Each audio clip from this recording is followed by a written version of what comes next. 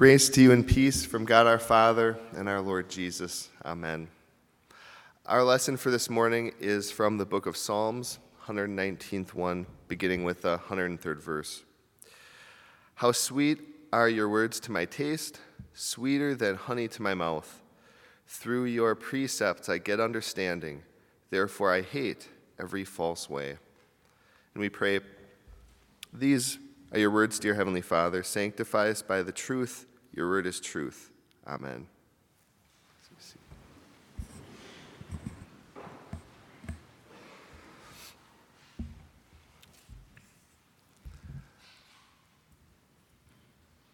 When I lived in Michigan, there was a really unique restaurant that was right by my apartment. It was a fast food restaurant. And the concept was it was actually going to be a healthy fast food place, and it was cleverly called Good to Go.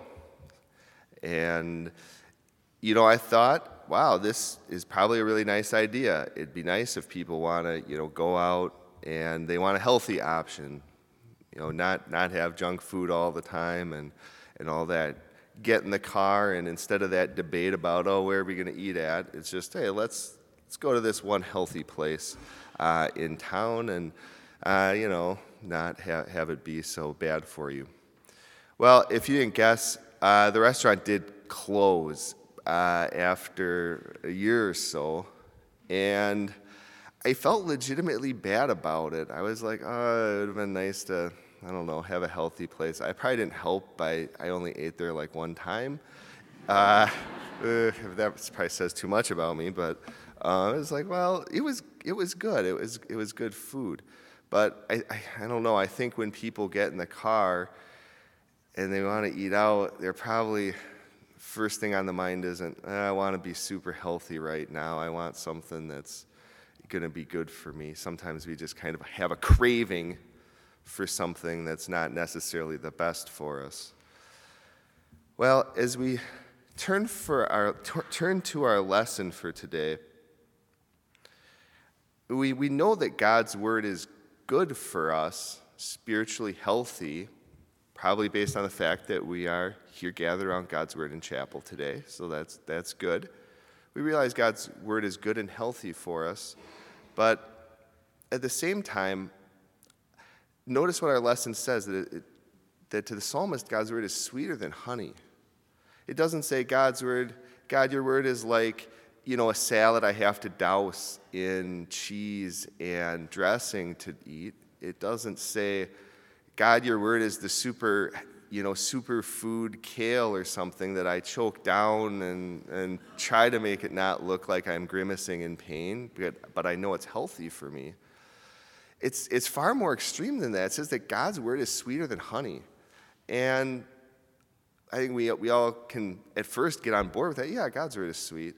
But, it's not just like it's sweet, okay, what else is there to know about this text? I think I got it figured out. How am I going to, string this into a 10-minute sermon or anything? It's the problem is actually when we map it onto our lives. Because the thing is God's word is sweet. We don't exactly treat it like it's sweet. We are going to tend to treat it more like the kale or the salad that we kind of just have to have because I'm trying to be healthy, so I'm going to eat the things I shouldn't eat or have to eat or things like that. But we don't treat it like a want to sort of thing, but more of a have to sort of thing. I mean, compare it to a lot of other things in our lives. I mean, you don't probably watch Netflix or Disney Plus or Baby Yoda or something and think, I put in my 1 hour of watching this show. Now I'm set to go for a few days. Don't have to watch it for a while. I can take a break from it. We don't, maybe play a video game and think, well, I've, played it a few hours tonight, so yeah, I'm good to go on that for a while. We don't hang out with friends a little bit and say, well, I've hung out with friends for 4 days in a row, so now I really better take a break from, talking to those friends, or I could take the weekend off from talking to friends, surely. We want to do those things, and so it's not a problem. But then when we look at how we treat God's word, I think we do kind of treat it like a have-to sort of thing a lot. That have-to attitude is kind of in the driver's seat. We treat God's word like a have-to thing when maybe we don't care about our religion classes or seminary classes, like we maybe should, and are just like, well, I have to go to this. And sometimes maybe we try to get other work done, or maybe we're sneaking peeks on the cell phone on something, or distracted, or just old school zoning out, things like that. We wouldn't do that during a want-to sort of activity. We do that during have-to sorts of activities. Or even like sometimes we treat God's word like a have-to thing when we feel like, well, I maybe went to chapel a few times this week, so now Sunday it's like, well, I don't really need to go to church again on Sunday. I kind of got my quota for the week. But, again, we're treating God's word then like a have-to sort of thing, not as a want-to sort of thing. Or even like for us professors, sometimes like, are we super thrilled to like be up on theology and like, yes, I want to have God's word in class and prep that and be ready to go, and the mission of Bethany is super important. Often we're kind of like, I got to prep for class, and I know at times I'm not always doing that with a free and merry spirit. And so when it comes right down to it, does God want us to do things and hear his word from a have-to sort of attitude? No, he's a bigger deal than that. He doesn't want us to just go through the motions like that. And that's kind of the problem, is we let the have-to attitude be in the driver's seat when it comes to things pertaining to God's word. And that's the real problem. I mean, that's essentially despising God's word when we come right down to it, that it's not a want-to thing, it's now a have-to thing. And, really, we have our old sinful nature with us. We're not perfect. We're not just totally always going to be excited or have a want-to attitude with God's word. That sinful nature is still a part of us, and is always going to treat God's word like, I'm going to gag on this. I don't want this. We have that conflict within us with that sinful nature. And even though God's word is truly sweet, it is just objectively sweet. It is absolutely sweet. It is, sweeter than honey, the text says. It might as well for us today be sweeter than a big old pile of gummy bears. It is sweet to us. But we should ask, why is that word so sweet? And there's this saying I've sometimes heard. I think it helps shed light on the matter. The saying is, no one on their deathbed looks back and thinks, I should have put in an extra hour or more time in the office or more time at work. And maybe for us as students, it could be, no one on their deathbed says, I wish I'd have spent that extra time proofreading this or that paper. Not to give you too many ideas about that, but you can kind of see, with those sorts of sayings like, I suppose, you got to take a break and things like that. But then at further analysis of that sort of a quote, you think like, okay, well, what's the alternative?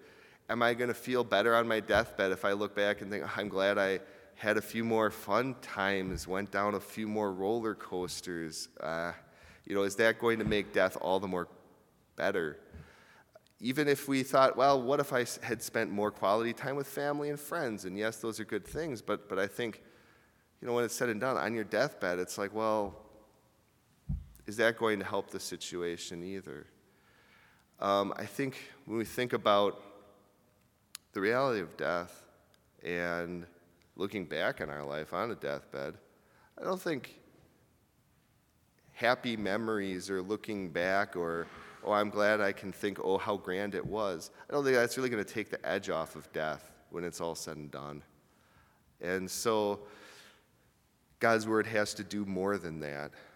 What the world offers of find value in the here and now, and that's going to be the grand memories later on, isn't going to quite do it.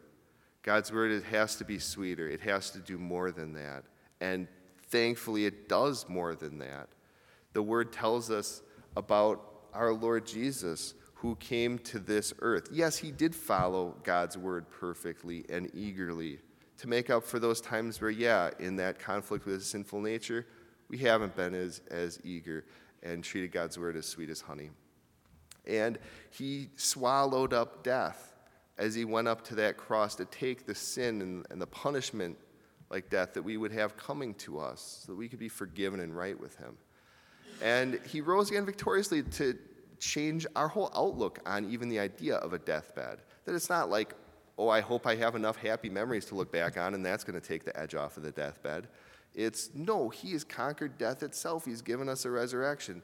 I can look forward now on even a deathbed, that I have an eternal home with my Lord, and that he has won that for me completely by his work.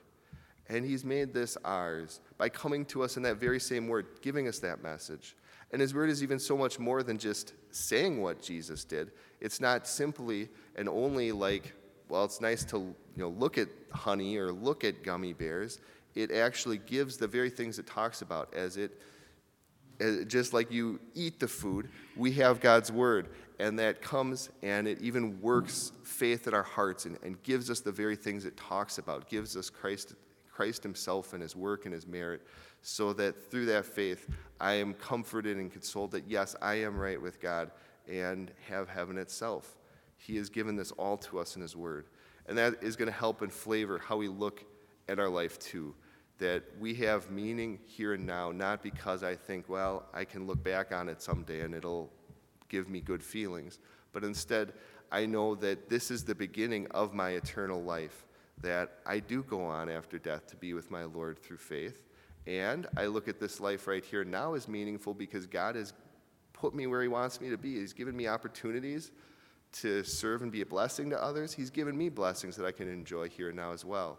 And so his word not only gives us eternal life, but it is a sweetener for our life as we view each and every day with a new perspective. That's truly the sweetness of his word, that it gives us eternal life in it, and it reshapes our life even right here and now.